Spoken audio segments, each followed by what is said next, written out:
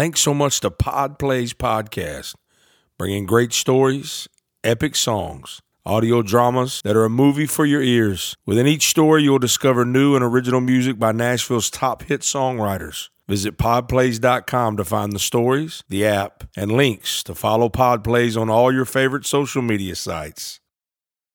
John, you see how pretty I am without get out of that sun? Look at that. Man. This is The Marty Ray Project Chats, and I'm Marty Ray, one of the hosts of this podcast. You might know me from a beard video, a prank call, a rap song turned acoustic cover, or hopefully one of my original albums. And I'm Chris Wallen. You might know me from, where would they know me from again? You might know Chris from number one hit songs like Don't Blink by Kenny Chesney and Something to Be Proud Of by Montgomery Gentry. Whether you know either one of us or not, I bet you're going to have fun here. Welcome to The Project. Download, subscribe, and rate, whether you love it or not. Sound supplied by Rodecaster Pro. He was an American cyber fraudster, identity thief, counterfeiter of state identification documents, debit and credit cards, and maybe one of the best to do it with millions passing through his hands. He was supposed to serve 11 years in prison, but he was given the gift of having a lawyer that got the assistant U.S. attorney to drop that to just 2 years. He's now a tattoo artist, a podcaster, and an author. And I hope he's my friend because I don't want him to take any of my information. Welcome to the show, John BOSEAK. Thanks for having me, brother. How you doing, bro? That's quite the intro. That's quite the intro. I like that. That's probably the best one I've received yet. Man, that's an honor. I'm going to send that to you. You can use it at the beginning of every one of your shows on your podcast. I like that. Ben, can I get a little volume on him in my ears? I want to hear every word that he says. I got to take notes here. Make sure. Now, we start every show with a fast five. We ask you 5 quick questions, and we ask for 5 quick answers, but they don't usually come quick. Sure. You ready? Shoot. Here we go. If life were a video game, what would some cheat codes be? You seem like the perfect person to ask this question to. What would some cheat codes be if life were a video game?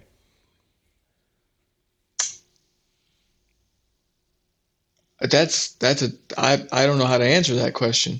What we don't want you to incriminate yourself. So what am I like keys to financial success and freedom and happiness, and are we talking about cheat codes, like that for life? No, like you know how you used to play video games, right? A little bit when I was a kid, yeah. Oh well, man, if you ain't gonna on video games there used to be cheat codes, like you would enter in cheat codes. I'm aware of that, yeah. Yeah. Yeah, so like what would be a cheat code for if it was a video game? There's not any cheat codes, but what would be one if it were a video game? You don't know? That's a hard one. I gotta say that is. I don't know. I don't know what's going on here. I don't know what's going on here. Can we go to the next question? Do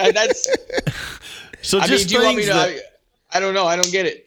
Yeah, just think. I promise I'm smart. No, I believe you. No, nobody handles these questions well because they're completely random and they're supposed to be. We'll move on. What's something that's popular now, but in the future people will be embarrassed they took part in it? Ooh, yeah. I think all of these little dumb TikTok challenges. Ooh, that's a good one. Man, I'm going to delete some videos. Going to come back to bite it because, it's the youth that are doing it. It's all the young kids, so when they get older, it's all going to come back and they're going to be like, oh, my God, I can't believe. Yeah. Have you ever thought about all these women that are very scantily clad online and they're taking all these pictures on Instagram and stuff, and then someday they'll be grandmas? Oh, yeah. Instagrammals. Instagrammals, yeah. And then you look back and they're going to look back and be like, I was in my good old days back then, and so like your grandchildren looking back at you. Anyway, that's what I think about. Yeah. If you were transported into the past, if you were transported into the past 400 years with no clothes or anything else, how would you prove that you're from the future? Well, it's a good thing that I'm a history buff. So I would be a fortune teller. I would be, I'd be one of those people who could tell you everything that's going to happen with those celestial events and, Nice. mathematics and yeah. You be putting that on them. They'd be thinking you was a prophet. They would probably either lock me in prison or burn me. I'd be like, oh, so there's this guy named Steve Jobs that's coming up with this thing called Apple. I think I'll invest in that. Well, it's 400 years in the past. 400 years. Yeah. Oh, wow. Yeah, okay. 400. Yeah, we're talking. That's a whole, yeah. Yeah, you got to – Steve Jobs ain't coming for a while. You won't see him. Pineapple on pizza or no? Sure. My guy. Right on. Oh, yeah. Yeah, I dig it. What's the most boring sport? Oh, man, to watch or to play? Either. Golf. Yeah, it's definitely boring to watch. Yeah. And Can't watch play, it. actually. Yeah. You hit that nail on the head with both of them right there. So you were homeless as a teenager. Is that when you first decided you were willing to do whatever it takes to make it? Is that where the whole criminal record began in that situation? I mean, yeah, it's you just live day to day, and every morning you wake up and you kind of just figure out, well, how am I going to eat this? Just take it moment to moment. How am I going to eat? And if you don't have money, well, you have to figure it out. What was the first thing you did? I think it was like lifting bikes or something like that. Is that what you started doing? Maybe. Yeah. I mean, I was lifting everything. Oh, was you? everything that wasn't bolted down. Yeah. I mean, when you took a bike or whatever you took, that was your means of making money though at that point, right? Yes. Yeah. It was mostly started with petty theft. Yeah. That was just the go. That was the easiest thing. You're a kid. People really aren't paying too much attention to you. So you can, if you got the balls, you can take whatever you want, really. If it's not too personal, how did you, and you can say pass if you want, but how did you end up on the streets as a teenager? I had a very eventful youth. I started getting in trouble with the law real early. 12, 13, I was, got caught boosting cars and I got sent away for 11, 12 months at a boys camp. And it was just continuously one thing after another. So I remember getting released from like a juvenile home or juvenile hall or something like that. And then I tried to go home and my mom was just like, it's, you got to go find something to do.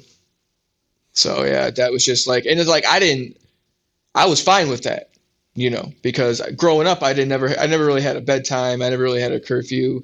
My mom worked 2-3 jobs and that was it. She was just never home. So I pretty much just grew up doing whatever I wanted to do anyway. And then, now I was getting permission to go do whatever I wanted. So I was like, yeah, well, it's not a problem. Were you hanging with people? Go ahead. No, go ahead. I was going to say, were you hanging with people that did the same thing you did? Because in my youth, I got some stories about that too. But I know sometimes, you hang with people and it's just kind of a crowd what you went and did. Somebody had an idea of something you could do and then you went and did it, or did you mainly kind of keep to yourself?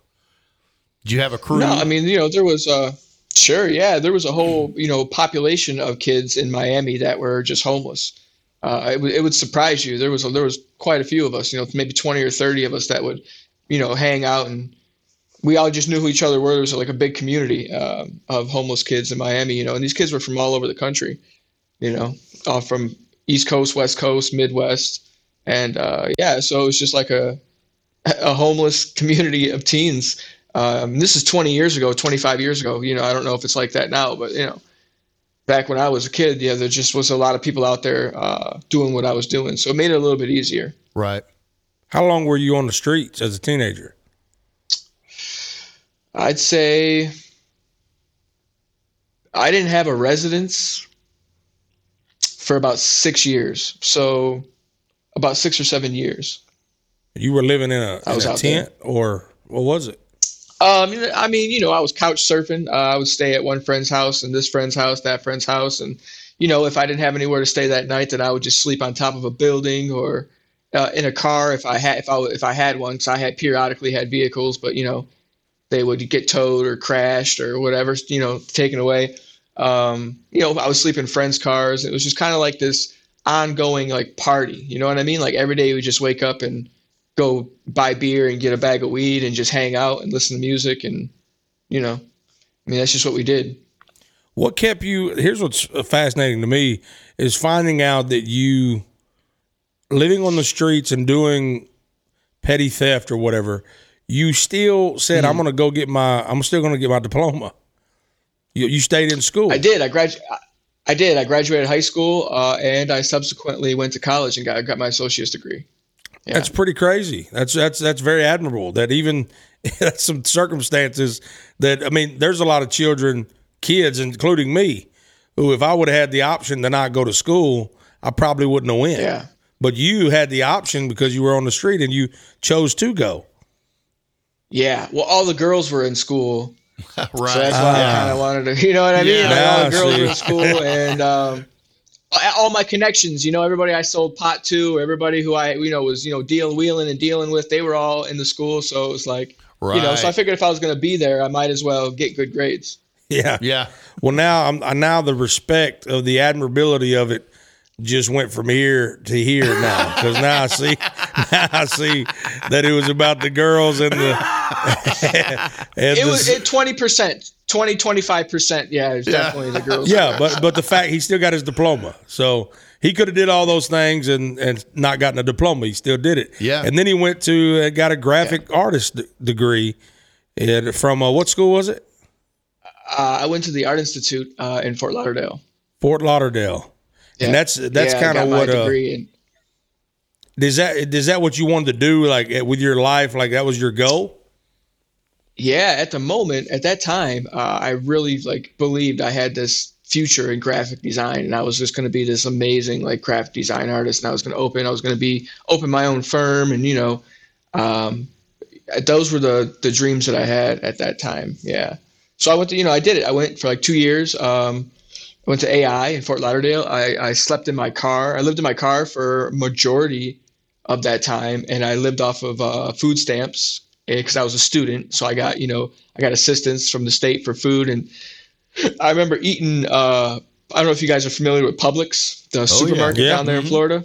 Yeah. I would eat Publix subs every day for almost 2 years.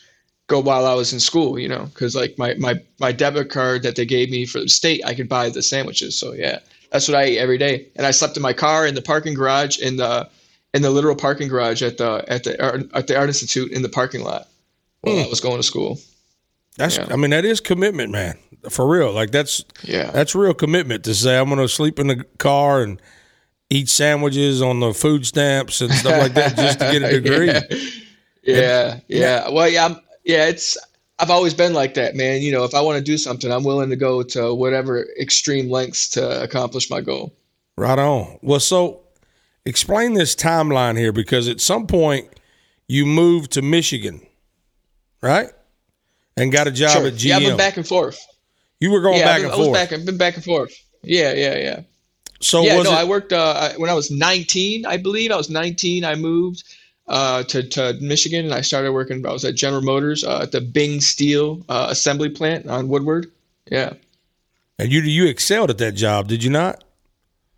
I did pretty well. Yeah, I moved up to. I started on the line, and then I worked my way up to line leader, and then after that I went to quality control. So yeah. And then because I heard you talking about this on Clubhouse the other day, that's why I know. And then you lost the job somehow. How did you lose the job? Dude, they laid off 30,000 people in Metro Detroit from all the assembly plants in the year 2000. And whenever the .com bubble, you know what I mean, when all that happened, and then were trying to get rid of the UAW, and then they started outsourcing to Mexico and all that crap.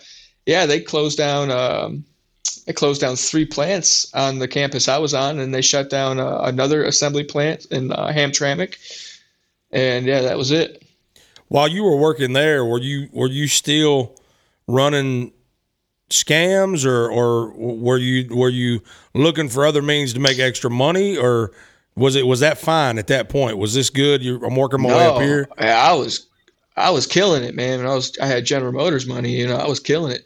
I was driving a brand new Cadillac up there. I was 19. I had 8 plans through 4. They just took it right out of my paycheck. I didn't even see it. You know what I mean? And I had money. I was doing all right. I had a nice loft apartment downtown Detroit on John R. and Woodward. I was doing okay. No, I wasn't even really scamming. I didn't have to. Right. So it always came out of necessity for you when you find these opportunities. Yeah, well, it was because I'm just either in a bad spot, or I need some kind of financial boost to get me to my next goal. Yeah. How were you and your brother actually introduced to the carding forum websites where y'all started making fake credit cards or whatever? There used to be something called ICQ chats, I believe it was. And it was basically like an AOL. I don't know if you guys remember Yahoo or AOL. Mm-hmm. There's just like a little pop drops open, and then you got your messenger list, and then you could jump in rooms and chat with people. And just word floats around in those if you're in the right circles and you're talking to the right people, and you get somebody just sends you a link, and then you jump on that one, and then then you get access to all. You figure out everything that's going on. Explain the process of what y'all were doing. What is carding? What is that? There are several different types of carding. There's virtual carding, so let's say anytime you go to a website and you input your credit card information in when you're going to buy something. Now this is 20 years ago, before all of the second and third party payment processing companies started popping up overnight because of all the fraud. Now it's completely different. But 20 years ago, there weren't all of those things in place. So most websites either use like Shopify or PayPal or their own payment processing. They would just process the payments themselves. So anytime you go to a website and you put in your credit card information, your name, your last name, your address, all that jazz, all that information is saved on a server somewhere. Now, all of that information is subsequently hacked or, gained access to and then resold on these forums. Well, it was, it doesn't work like that anymore. It's all like dark web and, whatever it is now, it's transformed into something else. But, so yeah, they would buy this information, and you could go online and order things from websites using other people's information. Because I would have your name, I would have your credit card information, I would have your billing address, I would have your security code for your credit card. I would have all of that information because I've just bought that from somebody. And that's virtual carding. And there's very many ins and outs and different versions of that. But at the very base, that's what it is. And then there's in-store or physical carding, which is so this is like a flip side to it, but it's like the same thing, but just like a different version. It says like, so anytime you go to CVS, Walgreens, Walmart, gas stations, anywhere you go and you swipe your card or you stick it in and it reads the chip on it, that information is saved to a server somewhere and is subsequently hacked and resold on the black market. Now, this information, you have to have a physical card to encode it to. And then you take that physical card out to Best Buy, Walmart, wherever, and then, use it for shopping, whatever you're going to use it for, and that's, I started with the virtual carding, and I did that for a while and just kind of worked my way into, eventually the physical carding, and that's, where I found all my success. So the physical card you would make, when you would make it, mm-hmm. You would put your name on the card, or how would that work? You put not the my name, but it would be a name. Not my name. It'd be a name that you created, is what I'm saying, right? Yes, yeah. It didn't have correct. to. That's correct. I was just curious because it didn't have to be the actual the information that you got for the card. It didn't have to be that person's name on that card. No, because when you actually encode it yourself, you can change the name in the coding. When you encode the new card with the information, you can change the name information to match whatever you want to put on the front of the credit card. I see.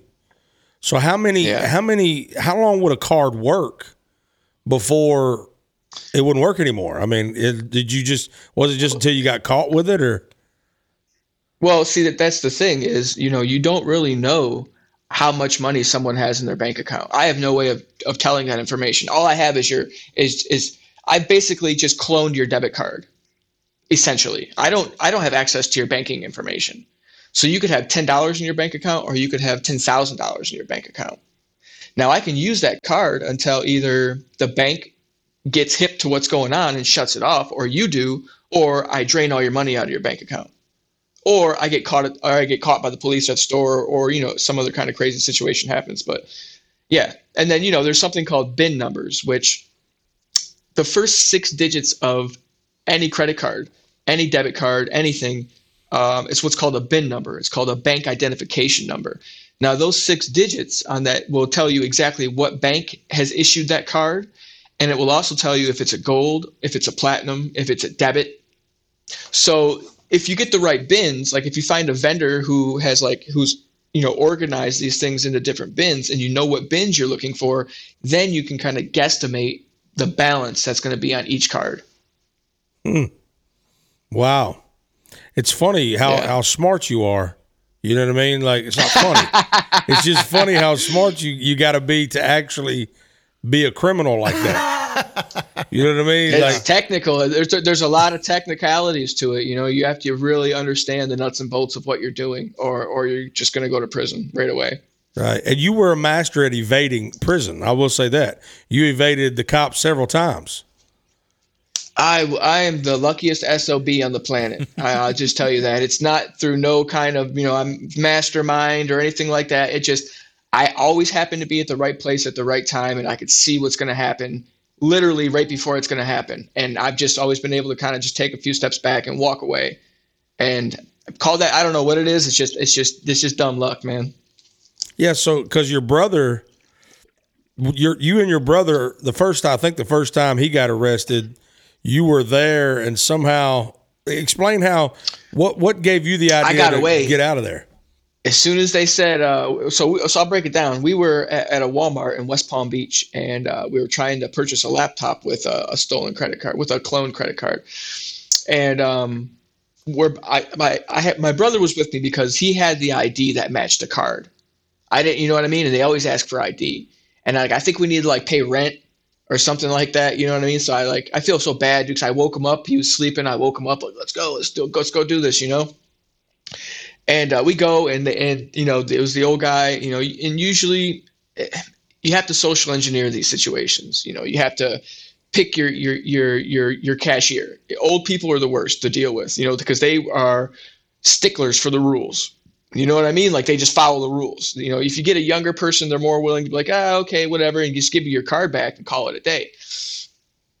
But for whatever reason, I don't know if it was like we just needed to do what we needed to do, desperation, I don't know, but it was an old man. I was like, we just was like, F it, let's do it. And so the old man, runs the card, and he looks at it, and he looks at the ID, and he immediately picks up the phone. He says, we got a code red back here, and I don't know what code it was, back here in electronics.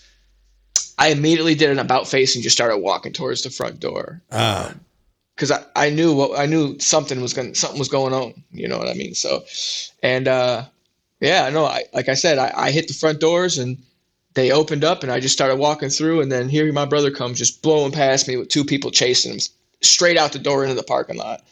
And one dude, he tried to grab my shirt, and I kind of just slapped his hand away, and I just booked it. And I got away, and my little brother, went to jail, man. That happened more than once, didn't it? Like that he went to jail and you got away. Is that correct or no? That's the only time that I can really remember that, when we were together and something happened. Yeah. And he went to jail. Did he go to jail after that? He did. Yeah. He took off and went to Michigan. And he ended up, something happened up there. A situation happened up there. He got something at a Target, and they went to his house and arrested him and his roommate. So that was his roommate that he got arrested with again, and then the second time. Yes, I see. In Michigan, yeah. When did you know, or when did the Russian mafia get involved with that website or the forum that you were a big part of? When did the Russian mob get involved, or when did you know they were involved? It's funny. I didn't know anything about that until way after the fact. One of the guys I was dealing with, I'm almost positive he was just a buffer between me and some kind of. I hate using that term Russian mafia because it feels like I'm trying to pump it up. You know what I mean? Like I'm trying to add some kind of like satire to it, but I'm almost positive it was like some kind of Russian mafia thing going on. And like, dude, I was dealing with for like 2.5 years was just a buffer. So, I mean, there's no other explanation as to why they were buying so many cards from me every month. You know what I mean? Like, it just didn't make sense. How many? They purchased between 8 and 10 orders a month. What is an order? An order entails, so it was $1,000 a minimum order. I gave you 50 debit cards, and then I would work with you on the IDs. I mean, it would maybe even been 100 debit cards, and then I worked with you on the IDs. So on the cards, is there? I mean, did you know the amount on each card? So each card was it just like you just? No. See, I was just selling the cards themselves. Oh, okay. So they didn't have anything. They put They put the numbers on them.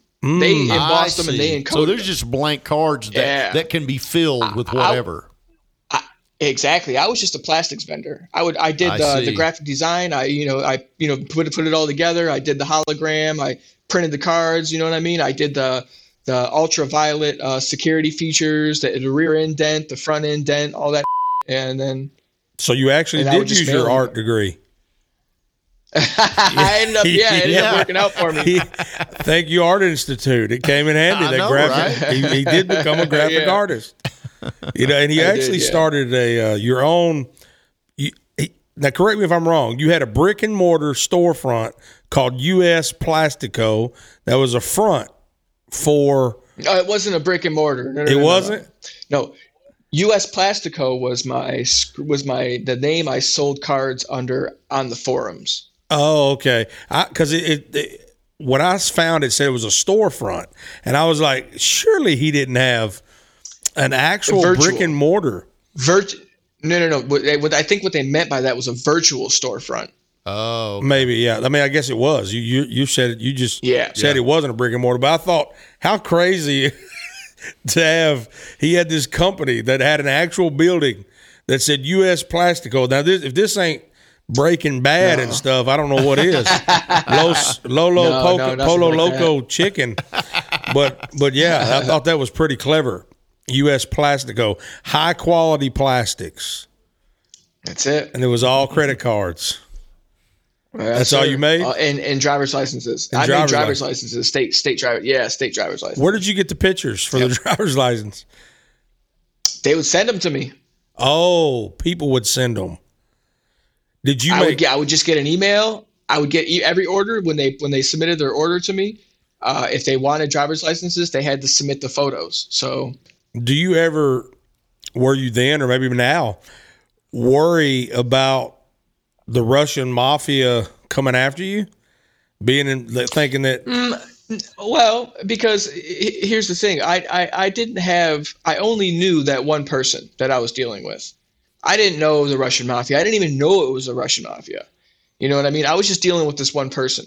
And when I was subsequently arrested by the Secret Service, all I did was give them my computers. That was it. I didn't testify against anybody. I didn't, you know what I mean? Like there was nothing. They took my computers, and I don't know what they did with my computers. I mean, they may have tried to track people, but they may, you know what I mean? They may or may not have gotten them. Who knows? But I mean, I was, my security was. They even though they got my computers, they really didn't get shit. So I didn't log any, I didn't save any chats. I didn't, you know what I mean? Like there was nothing. Right. So even that guy that was the buffer, you didn't, he had, there was no contact for him in there in the computers. All I had was an email address for him.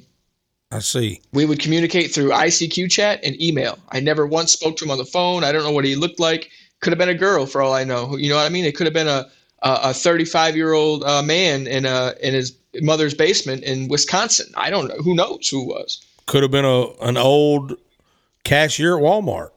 You know what I'm saying? Yeah, it could have been you. It could have been you. Me. I could be that old cashier at Walmart, right? I'm like, listen, kid, this card ain't real. We got a cold purple. So, funny. Explain just briefly, because some of these things I don't understand. Okay. All the methods of cyber fraud that you were involved with, every method that you said, this is a way I can generate profit. Was it mainly debit cards, credit cards? Is that what it turned into mainly, or were you, because it says that you counterfeited state documents, but I guess that's the driver's license. Is that the majority of what you did was driver's license and credit cards?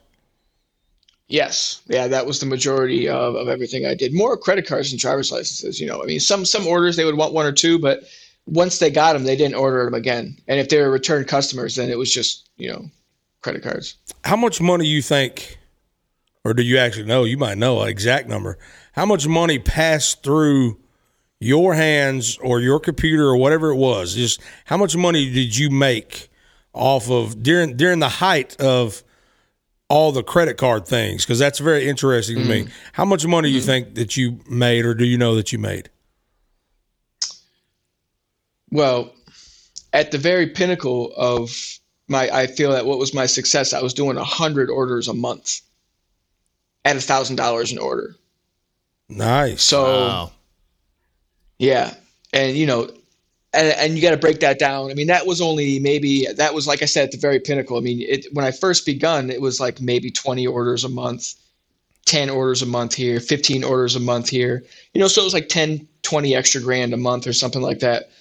And then, but I'd have to imagine between 2003 or 4 when I first started and 2009 when I was hit by the Secret Service, it had to have been approximately between 3.5 and 4.2 million. Wow. Yeah. That's how much you think that's how much you're saying that came in a span of. I think that's about right. Yeah. In a span of how long? Span of about 5 or 6 years. 5 or 6 years. From 2004 to 2009. Yeah. Man.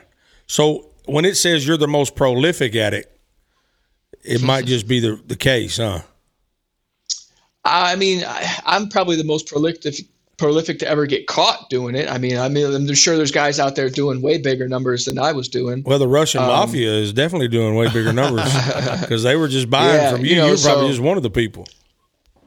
Yeah. Oh, exactly. Yeah. So I mean, I don't know. I did pretty well for myself, and I had a pretty good run. I'll give it that. And even after I got caught, a year went by and I geared up and went for another run. I made like another $1.5 million or something like that. After you got out of jail? No, see, I got caught in 2009, but it took them 3.5 years to indict me. So I was just, I didn't know what to do. I had a little bit of money, but I was slowly burning. I was burning through that, and it was just like after a year and a half, I'm like, well, I got to do something.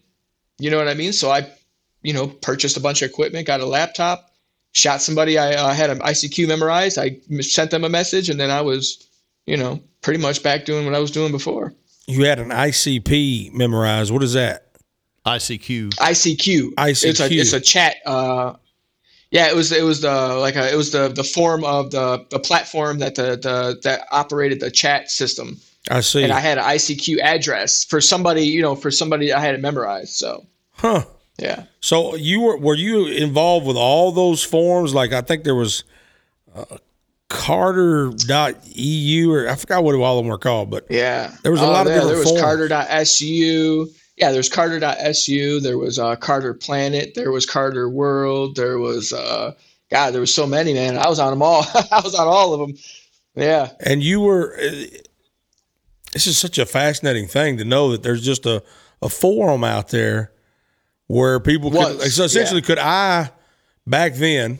Could I go on there and go, you know what? I want a fake credit card, and then. How does that process work? Yeah. I go in there, I say, need a card, and then you answer that response. So, okay. I would have advertisements listed, and I would have my ICQ, and then you would just basically set up an ICQ account. You would message me through ICQ and, tell me what you want. I would tell you my price, and then we would arrange some kind of form of payment.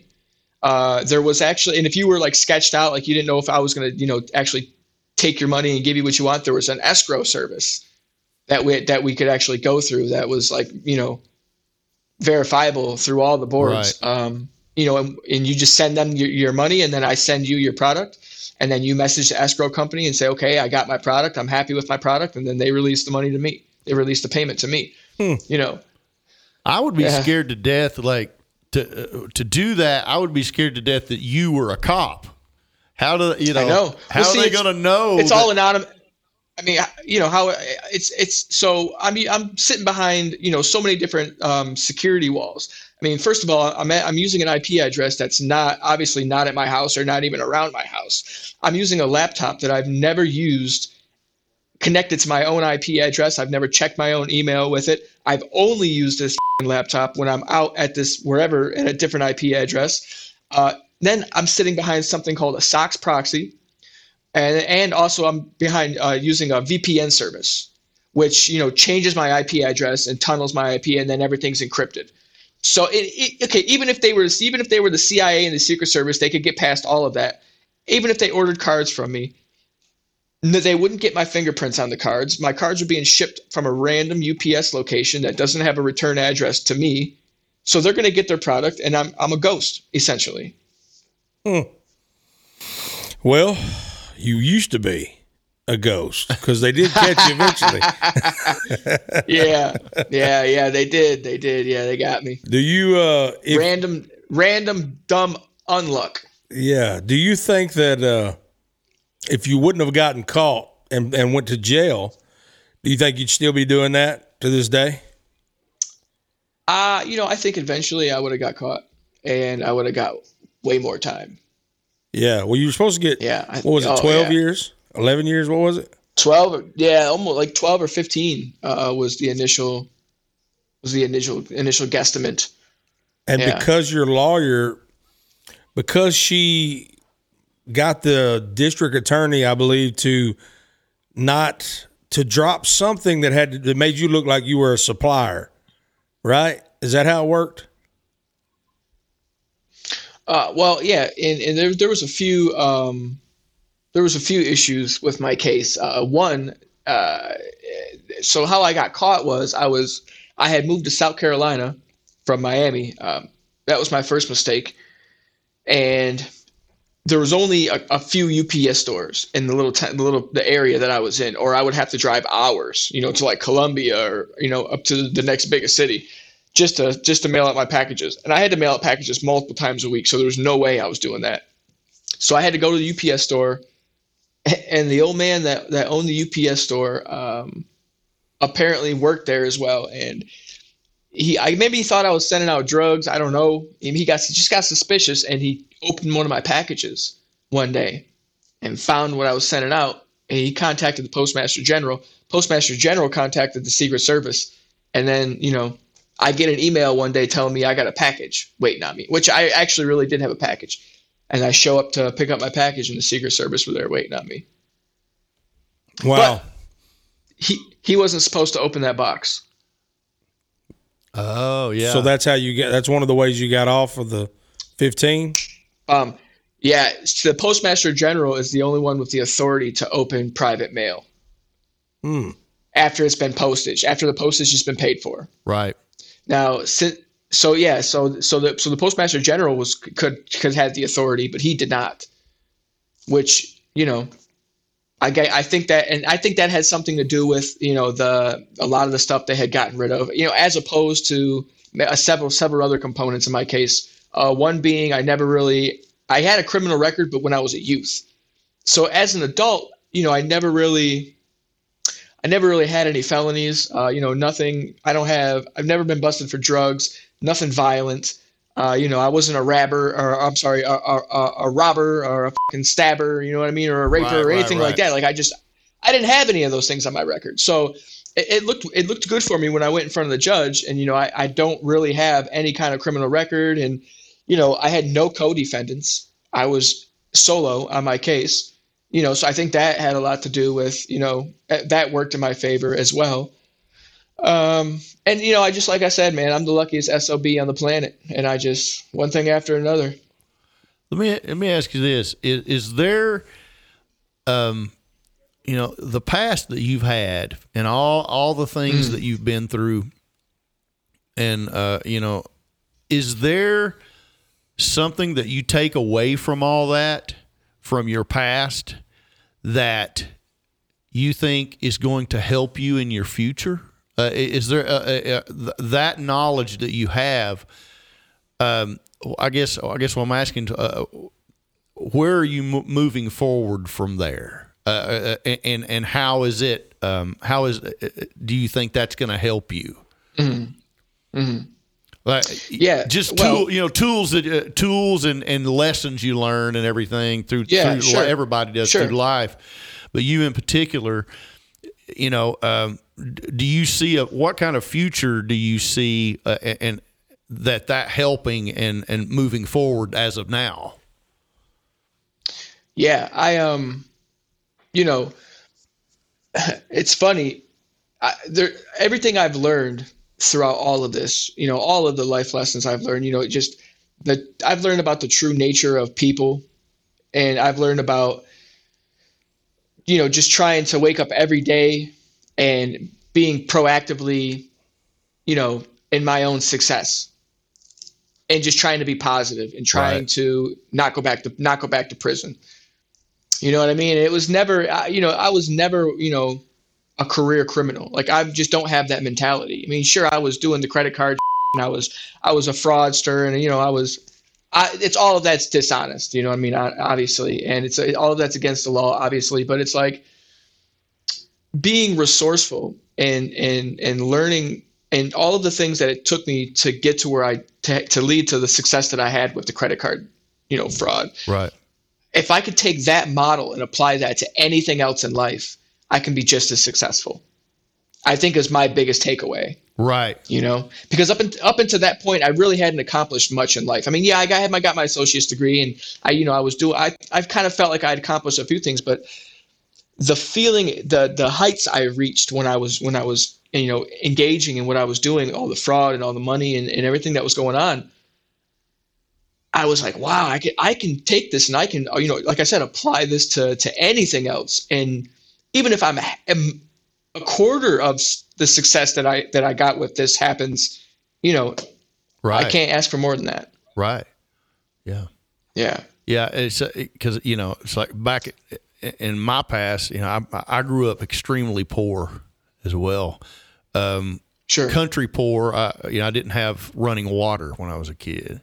Oh, yeah. And I know about but then it. we went to the projects, and I ended up,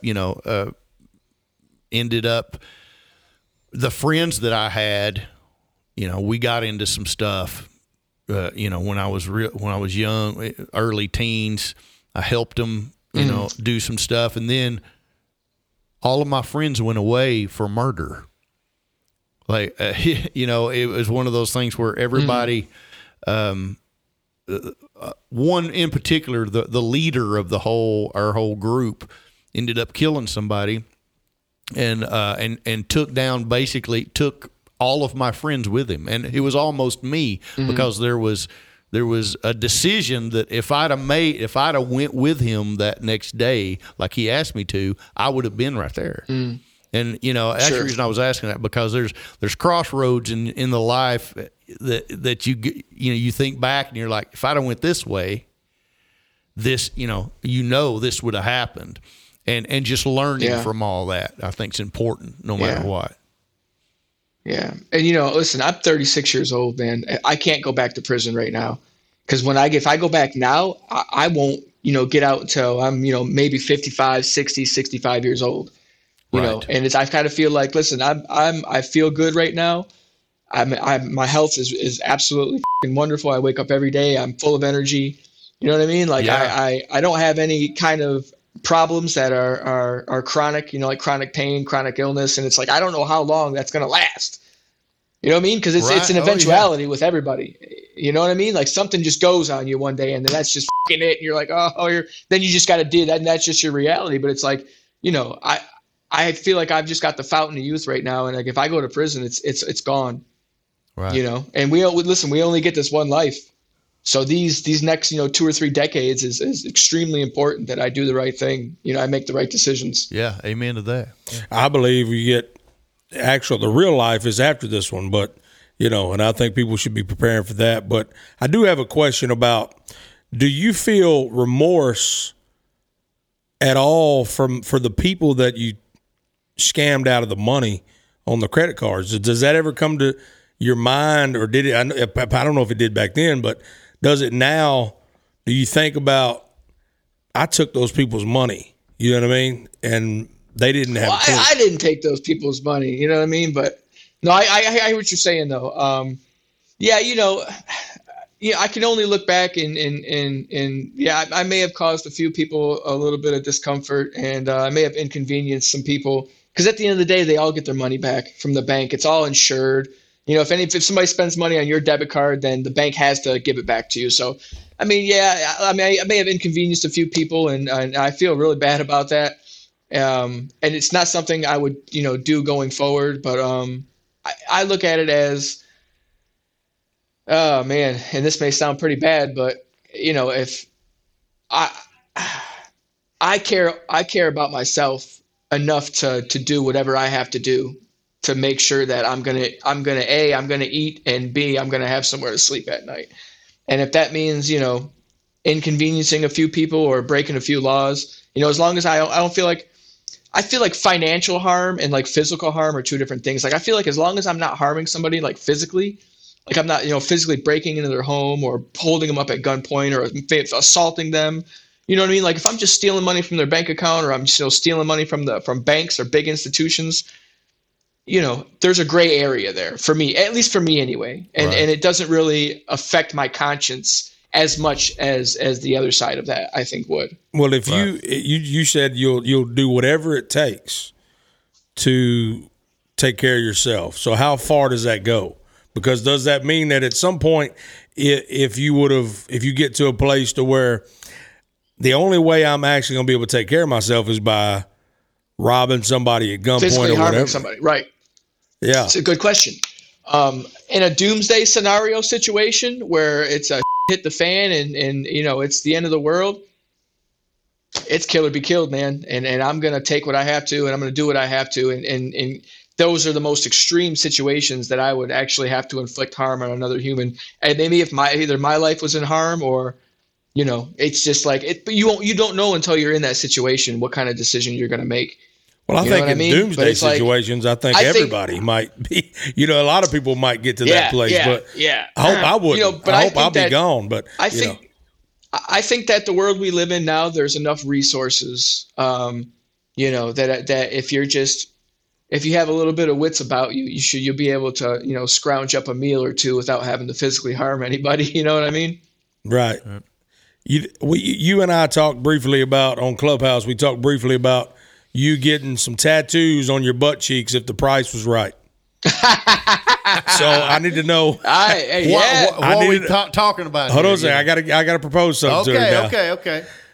How much would it take for you to get my face on one cheek and Chris's face on the other cheek? Man. What are we talking here? Yeah. How much money? That's going to run you about 10. That's going to run you about $10K. That's it. Man, is that per cheek? Per butt cheek. Oh, that's per cheek. Per butt cheek. Because I want the whole cheek to be our faces looking at each other. Yeah. It's going to take the whole cheek. Man said it's going to take the whole cheek. Man. Yeah, that's what I'm talking Golly. about. He said, you got a big old head. It's going to take the whole. You might take half of his cheek. That's it. I'll schedule the appointment, and I'll go ahead and send you an invoice. Yeah. Man. 20K. You got to get all my hair in there too. That's going, that's a lot of hair. Oh, hey, listen, it'll be photorealism. It'll be like you're staring back at yourself. Wow. That's a tattoo he couldn't do himself. You're a tattoo artist now, right? Do you own your own tattoo place? Yeah. I do not. No, I work for a gentleman here in Phoenix, Arizona. What's the name of the place? The name of the shop is Royalty Tattoo Studio. Royalty in Tattoo, Phoenix, Arizona. Let me see some of these tattoos on your head. Let the people get a glimpse. Because look, you got some new ones right down here. Look at the top of his head, Chris. Illuminati. Oh man, Illuminati. That's $1. And then he got the What is that on going down the side on the Elvis burns? What does that say? Hustler. Does that say hustler? One side says slum, the other side says hustle. Slum hustle. That sounds like a rapper I used to know. I come from the slum, man. That's where I come from, and I hustle to live, man. I hustle every day, and I'm still hustling right now, man. How many tattoos you got, you think? Oh, I don't know. I'm covered. Like full body right now. Besides butt cheeks, you're full body. I don't. I'm saving my back. I don't have anything on my back as of right now. But yeah, my legs, chest, belly, arms, neck, hands, head. Yep. And my feet are free. I got some space on my feet, and a little bit of space underneath here, a little bit. But yeah, I'm going, man. I'm going full body eventually. Golly, what about your face? You gonna? I don't think I'm gonna put it. No, I don't think I'm gonna leave my face alone, man. I don't want to be one of them dudes with big forehead tattoos and all the crazy going on. Yeah, man. You know what I mean? I think. All the girls tell me they like my face, so I don't think I'm gonna put anything else on there. They've been saying that since high school. Man, if they like your face, just think how they're gonna like our faces. Our face on your buttocks. Yeah, man, they're gonna like our face, right? Oh man, that's what we're gonna have to ask them. Oh man, now you like my face? What do you think about this? You know what I mean? Huh? Pulls them down. They're like, she's like, is that Marty Ray? That's Marty Ray project. Yeah, daggone. I like that. I just tell him the ZZ Top.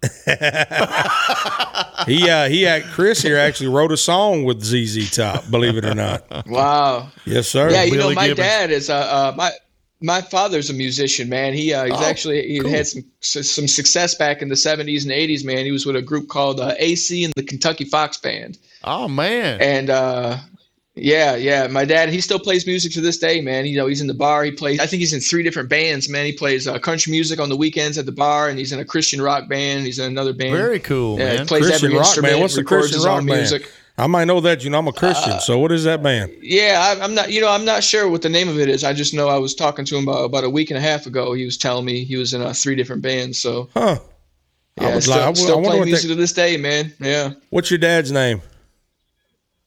Timothy Maynard. Timothy Maynard. I'm gonna look up see what band that is because I listen to a lot of Christian rock. In the middle of our shows, go ahead. I was gonna say just look up AC and the Kentucky Fox Band. He trying to plug him in, man. They're all over YouTube. Man. I didn't even know till just recently, man. They're all over. Yeah. Oh, AC and the Kentucky Fox Band. Heck yeah, man. That sounds like some Southern rock. It is, yeah. They won some big contest back in the 80s that Marlboro put on. It was a Marlboro 800. It was like 800 bands. Battle of the Bands. They won. They got a record contract, kind of thing. Yeah, it was. But the 80s, it was like country rock and. Yeah. Wow, Marlboro put it on. That's crazy. Remember when Marlboro could advertise on TV? Oh, I know. Cigarettes and stuff. Billboards. Yeah, billboards. It was the Cowboys, like the coolest thing ever. Was it always had the warning saying this will give you cancer at the end, but it still worked. And I heard that these truth ads that are out now, John, where they show the people with the you know what I'm saying, and they show all that. Yeah, those ads are actually paid for by the cigarette Philip companies. Morris. Yeah, actually. If you look, there's a movie, a true movie that will actually. That's how confident they are in their own product. They know how addictive it is. No. They have to. No, it was part of a settlement. Really? Look up. It's a movie called The Insider. And it's a true movie, and if I'm not mistaken, the huge actor played Clive it. Owen. Is that who? No. Was Denzel it Washington. No, it was like an older. No. I'll think of it here in a second. But anyway, this guy, Tommy Lee Jones.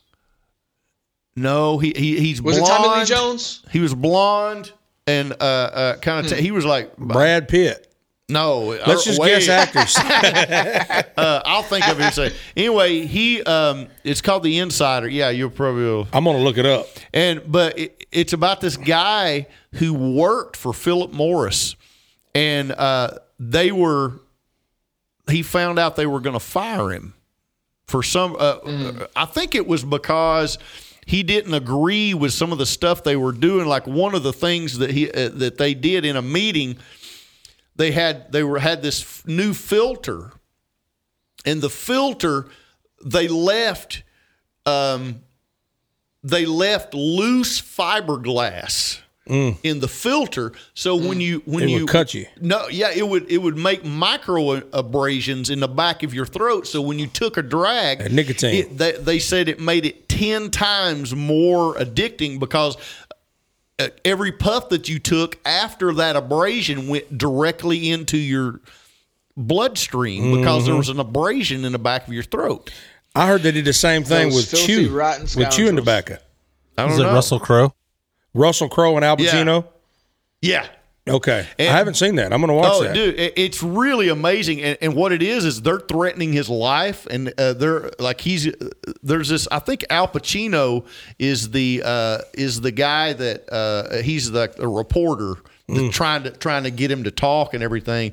And it's really. So how does that relate to the Truth series on commercials? Well, because what you were no, it wasn't. You were guys were talking about how they make ads now. Right, Truth ads.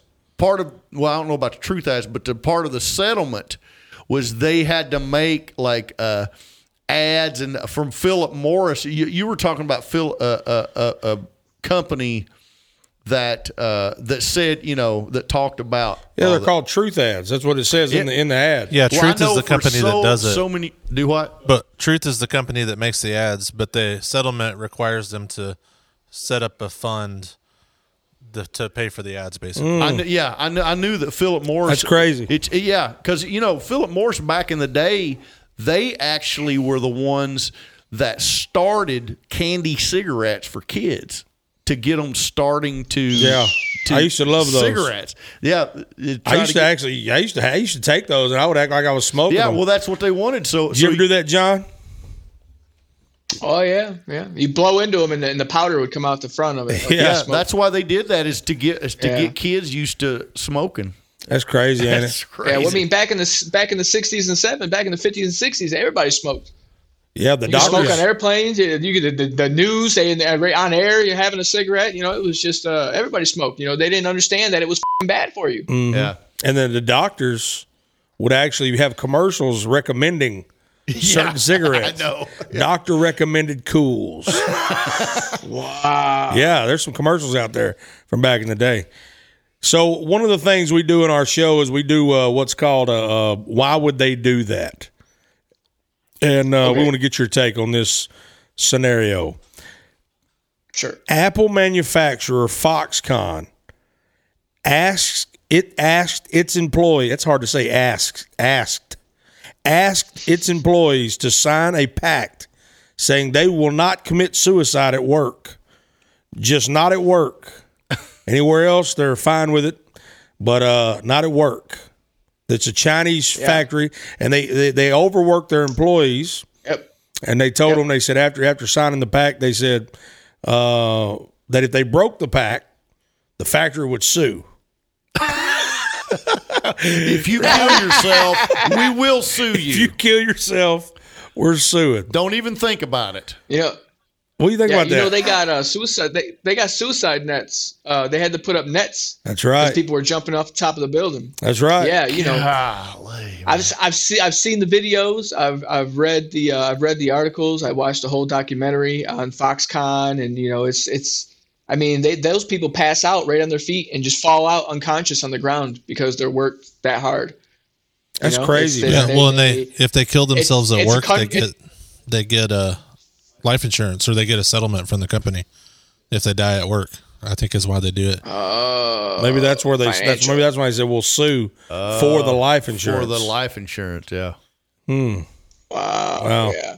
Wow. Yeah, you know, unfortunately, it's just a country that can exploit its workers where there's no rights, there's no human rights over there. I know, it's horrible over there in that regard. Yeah, it's bad. Not everything is horrible over there. I don't want people to think that. There's some good people. Well, there's a lot of good people. Yeah. There's good people, but you know, the way it's ran, you know, whoever's running the joint. Yeah, horrible. Yeah. Atrocious. It's bad. It's bad. Yeah. Yeah. What do you think would have happened to you in Look at this. Look at this little photo. Lucky's. Oh, it's a doctor. Physician recommended Lucky's. Can he see that? Can he see that? All natural. You see that, John? Right. Yes, sir. That's crazy. That looks like a candy box of cigarettes. I was just in a nostalgia store the other day, and they were selling the nostalgic little candy cigarettes.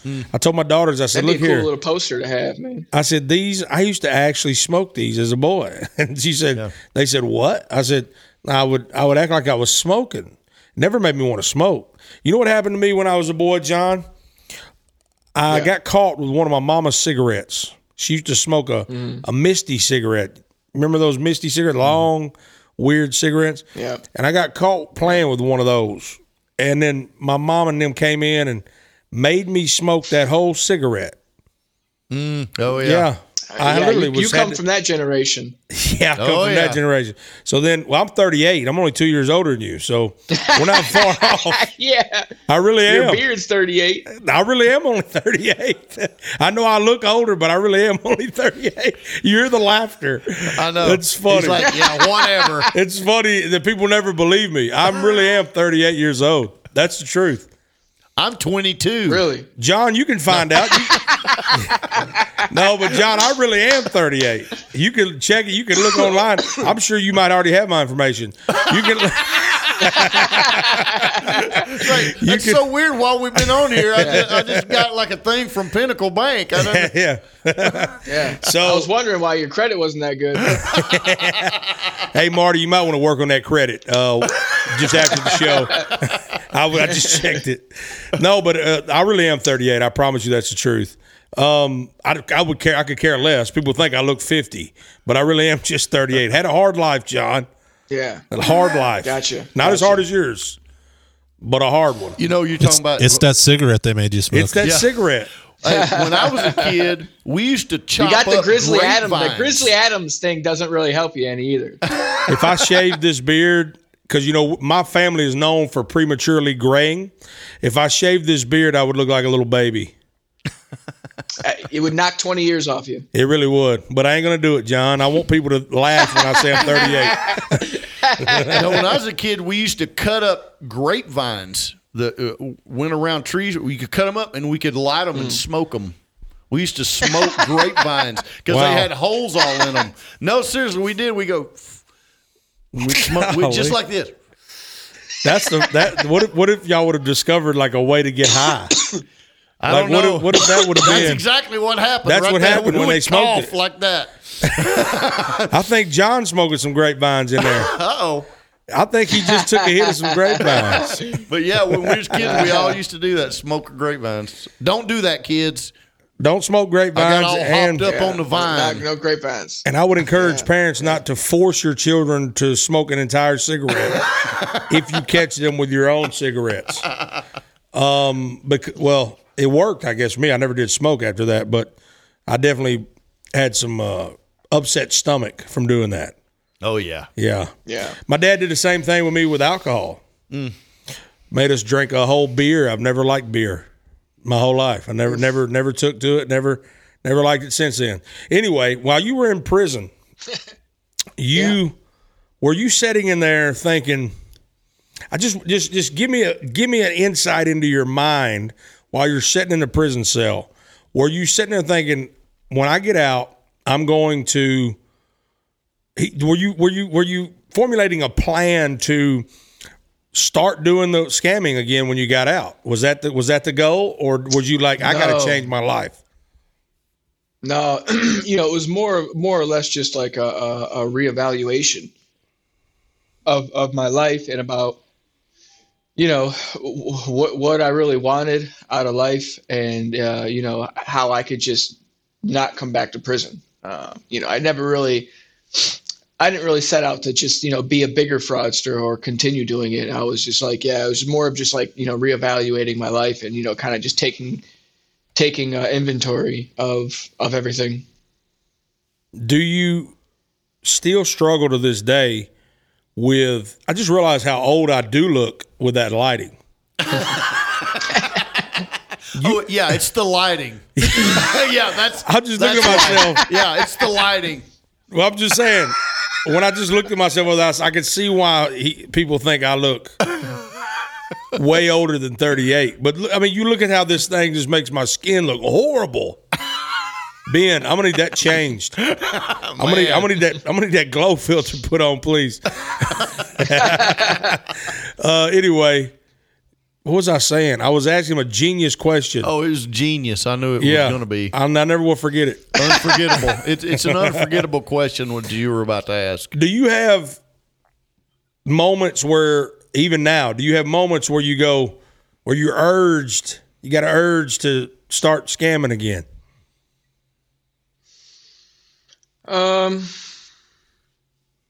No, you know what? No, it's all, I'm going to tell you this. It's always right there in the back of my brain. It's always right there, just on the edge of my peripheral. But it's like, I've got so much going on right now that, I don't have to. Like, it's not even, you know what I mean? Like, there's so many tools available to you now that weren't 25 years ago. Right. With the internet and YouTube and all the other various, platforms and outlets that you can, if you have any kind of know-how or talent, you don't have to be talented. You just got to be able to run your mouth for an hour on end looking into a camera, and you can make something happen for yourself. You know what I mean? So that's the route I'm trying to take right now. Right. Or take bikini pictures, which is what I'm doing. Yeah. Which is the route I'm taking, John. Yeah. Well, it'd make for a good calendar. Yeah. 38-ish year old, right? As you would say. Year old ish. John's like, yeah, he's not. He's literally going to go find me online and say, how old is Marty Ray after this? And then after that, he's going to dig. I'm kind of nervous about what's fixing to transpire. Do you have friends from the old days still to this day?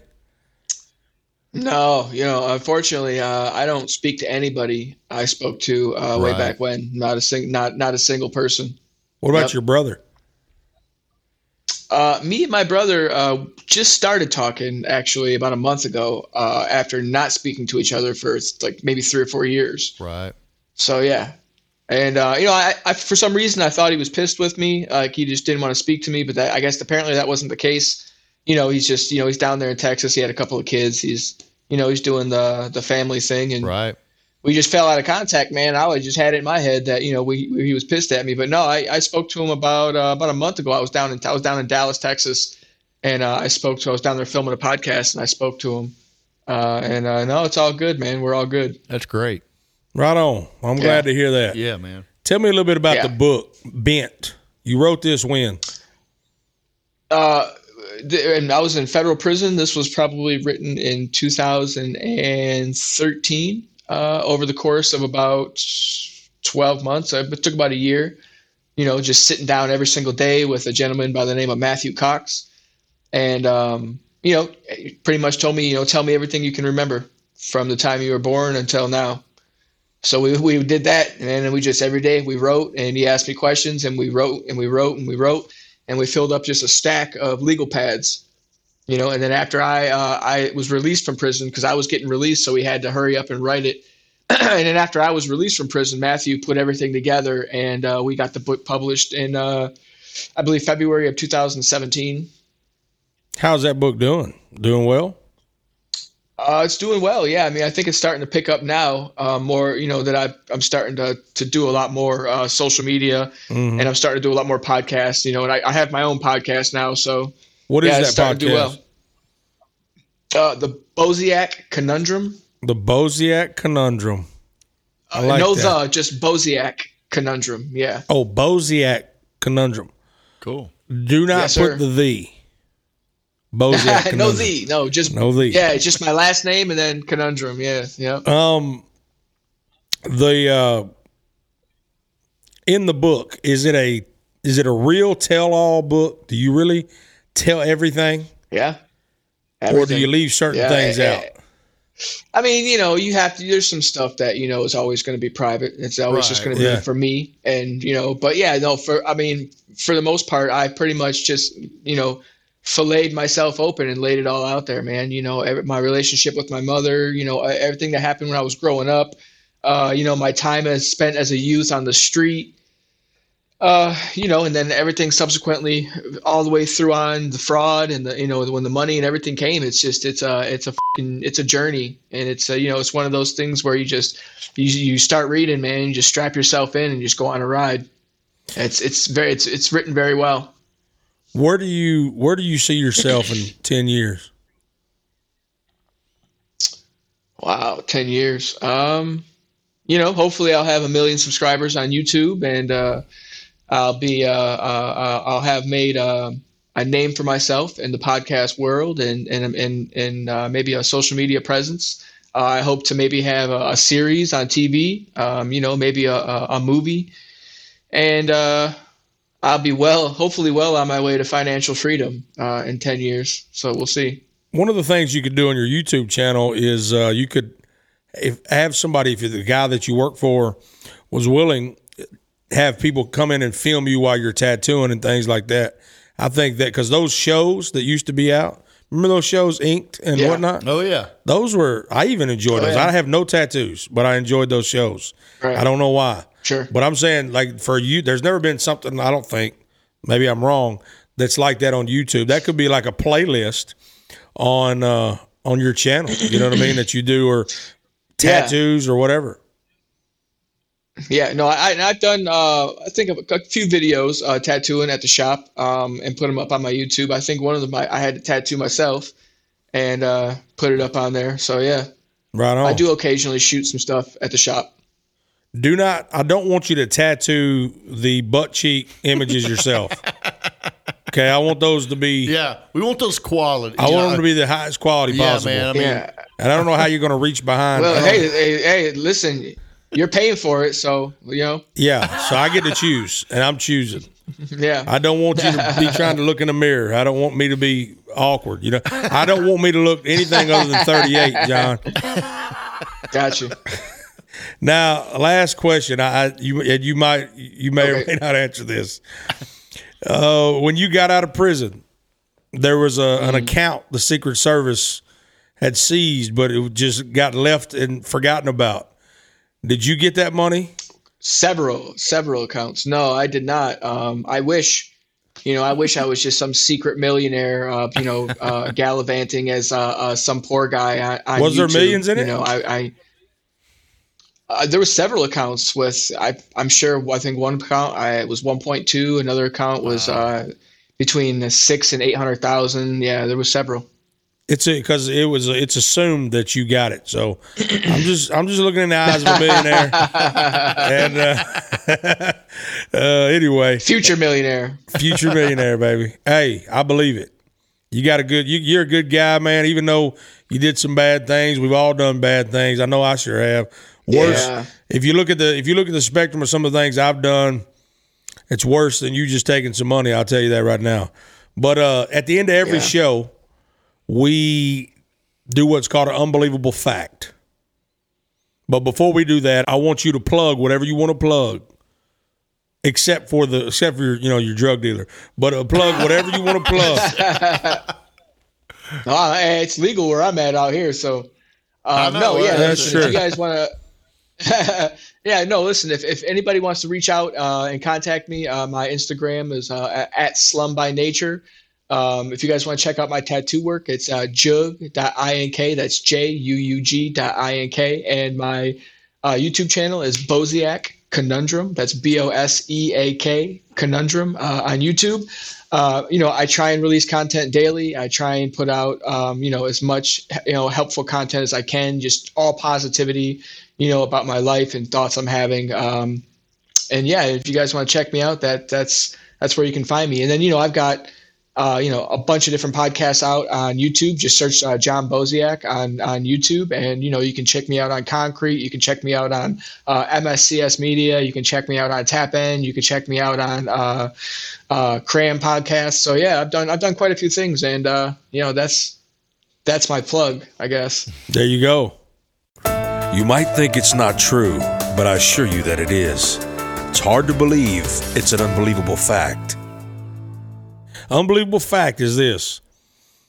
This is first of all, this is the perfect unbelievable fact for this episode. John, you might already know about this one. The Roosevelt Hotel in New Orleans offered $15,000 to whoever stole the most outrageous item from them. Yeah. I didn't know that. Wow. Yeah, that's true. That happened in real life. Man, I figured John was one of the guys going over trying to take some stuff because he's like, "Hey, this is what I do." Wow, I didn't know that. Quick 15,000. Wow, that's interesting. Isn't that crazy? Who won? I don't know. I need to look up who actually did it and what they took. I wish it would have said that in the article. It didn't say. It didn't say who won or what they actually took, but somebody clearly already won it. Wow. Maybe they took one of the massive paintings off the wall or something, somehow got rid of it. Anyway, John, God bless you for being on our show. Much success to you. And I love you whether you love me or not, even though you laughed at me in my face. And when I told you my age, even though when I leave, when the show's over, I'll be crying on Chris's shoulder once again. And I'll be laughing. And he'll be laughing. I'll be laughing, but still. But it's okay. It's okay, John. It's okay. Yeah, We appreciate you, brother. Yeah, man. So good to meet you. Thank you for having me on. I really enjoyed this, man. Y'all are some good guys. We try our best to be good. We're going to be a lot better once you tattoo our faces on your butt. And that's going to be in my bio. Cut the check. Yeah. The check's coming. Anybody that's listening right now, we're starting a GoFundMe. Called the John BOSEAK Marty Ray Project. It's a marketing budget. Yeah, it's a marketing budget. Listen, Marty Ray Project Chats tattoo on the butt cheek fund. You're joking, but let's go ahead and make it happen, man. Hey, we'll even tattoo it. We'll even do the tattoos live on your YouTube channel. Okay, right now. And you guys can. This was going to be. And you guys can host. You guys can host the podcast while your faces are getting tattooed on my ass cheeks. Are you serious? I'm dead ass serious. Listen, no pun intended. No pun intended. Nobody's ever going to see them. No pun intended. So right now, whoever's listening and whoever the title of this video will now say, let's raise if we raise $20,000. John BOSEAK will put my face on one butt cheek and Chris's face on another butt cheek. If it happens, it happens. It'll be a great video. Now, you can't be getting nothing put over it either. You can start that GoFundMe. So talk to your producer and have him set up that GoFundMe. Man, it's happening. This man right here is about. Drop the link. Drop the link in the description of this podcast for the GoFundMe. This man's about the business. He is about the business. Yeah, I can tell the true business. Oh man, John, I love you. Thank you. I look forward to being there, watching them tattoo your butt cheeks with my face on it, so I can tell them, hey, no, that beard ain't quite right. Can I get my website put like just kind of under my face? Yeah. MartyRayProject.com. Yeah, just kind of. Oh boy! All right, brother. We'll let you get out of here. Get back to doing whatever it is you're doing. Appreciate you. God bless you, John. Thank you, John. We'll see you down the road. All right, man. Thank y'all so much for listening to the Marty Ray Project Chats. And a big thank you to Rode for supplying the sound with Rodecaster Pro. Whether you like what you heard or hated what you heard, subscribe and rate us anyway. Let us have it.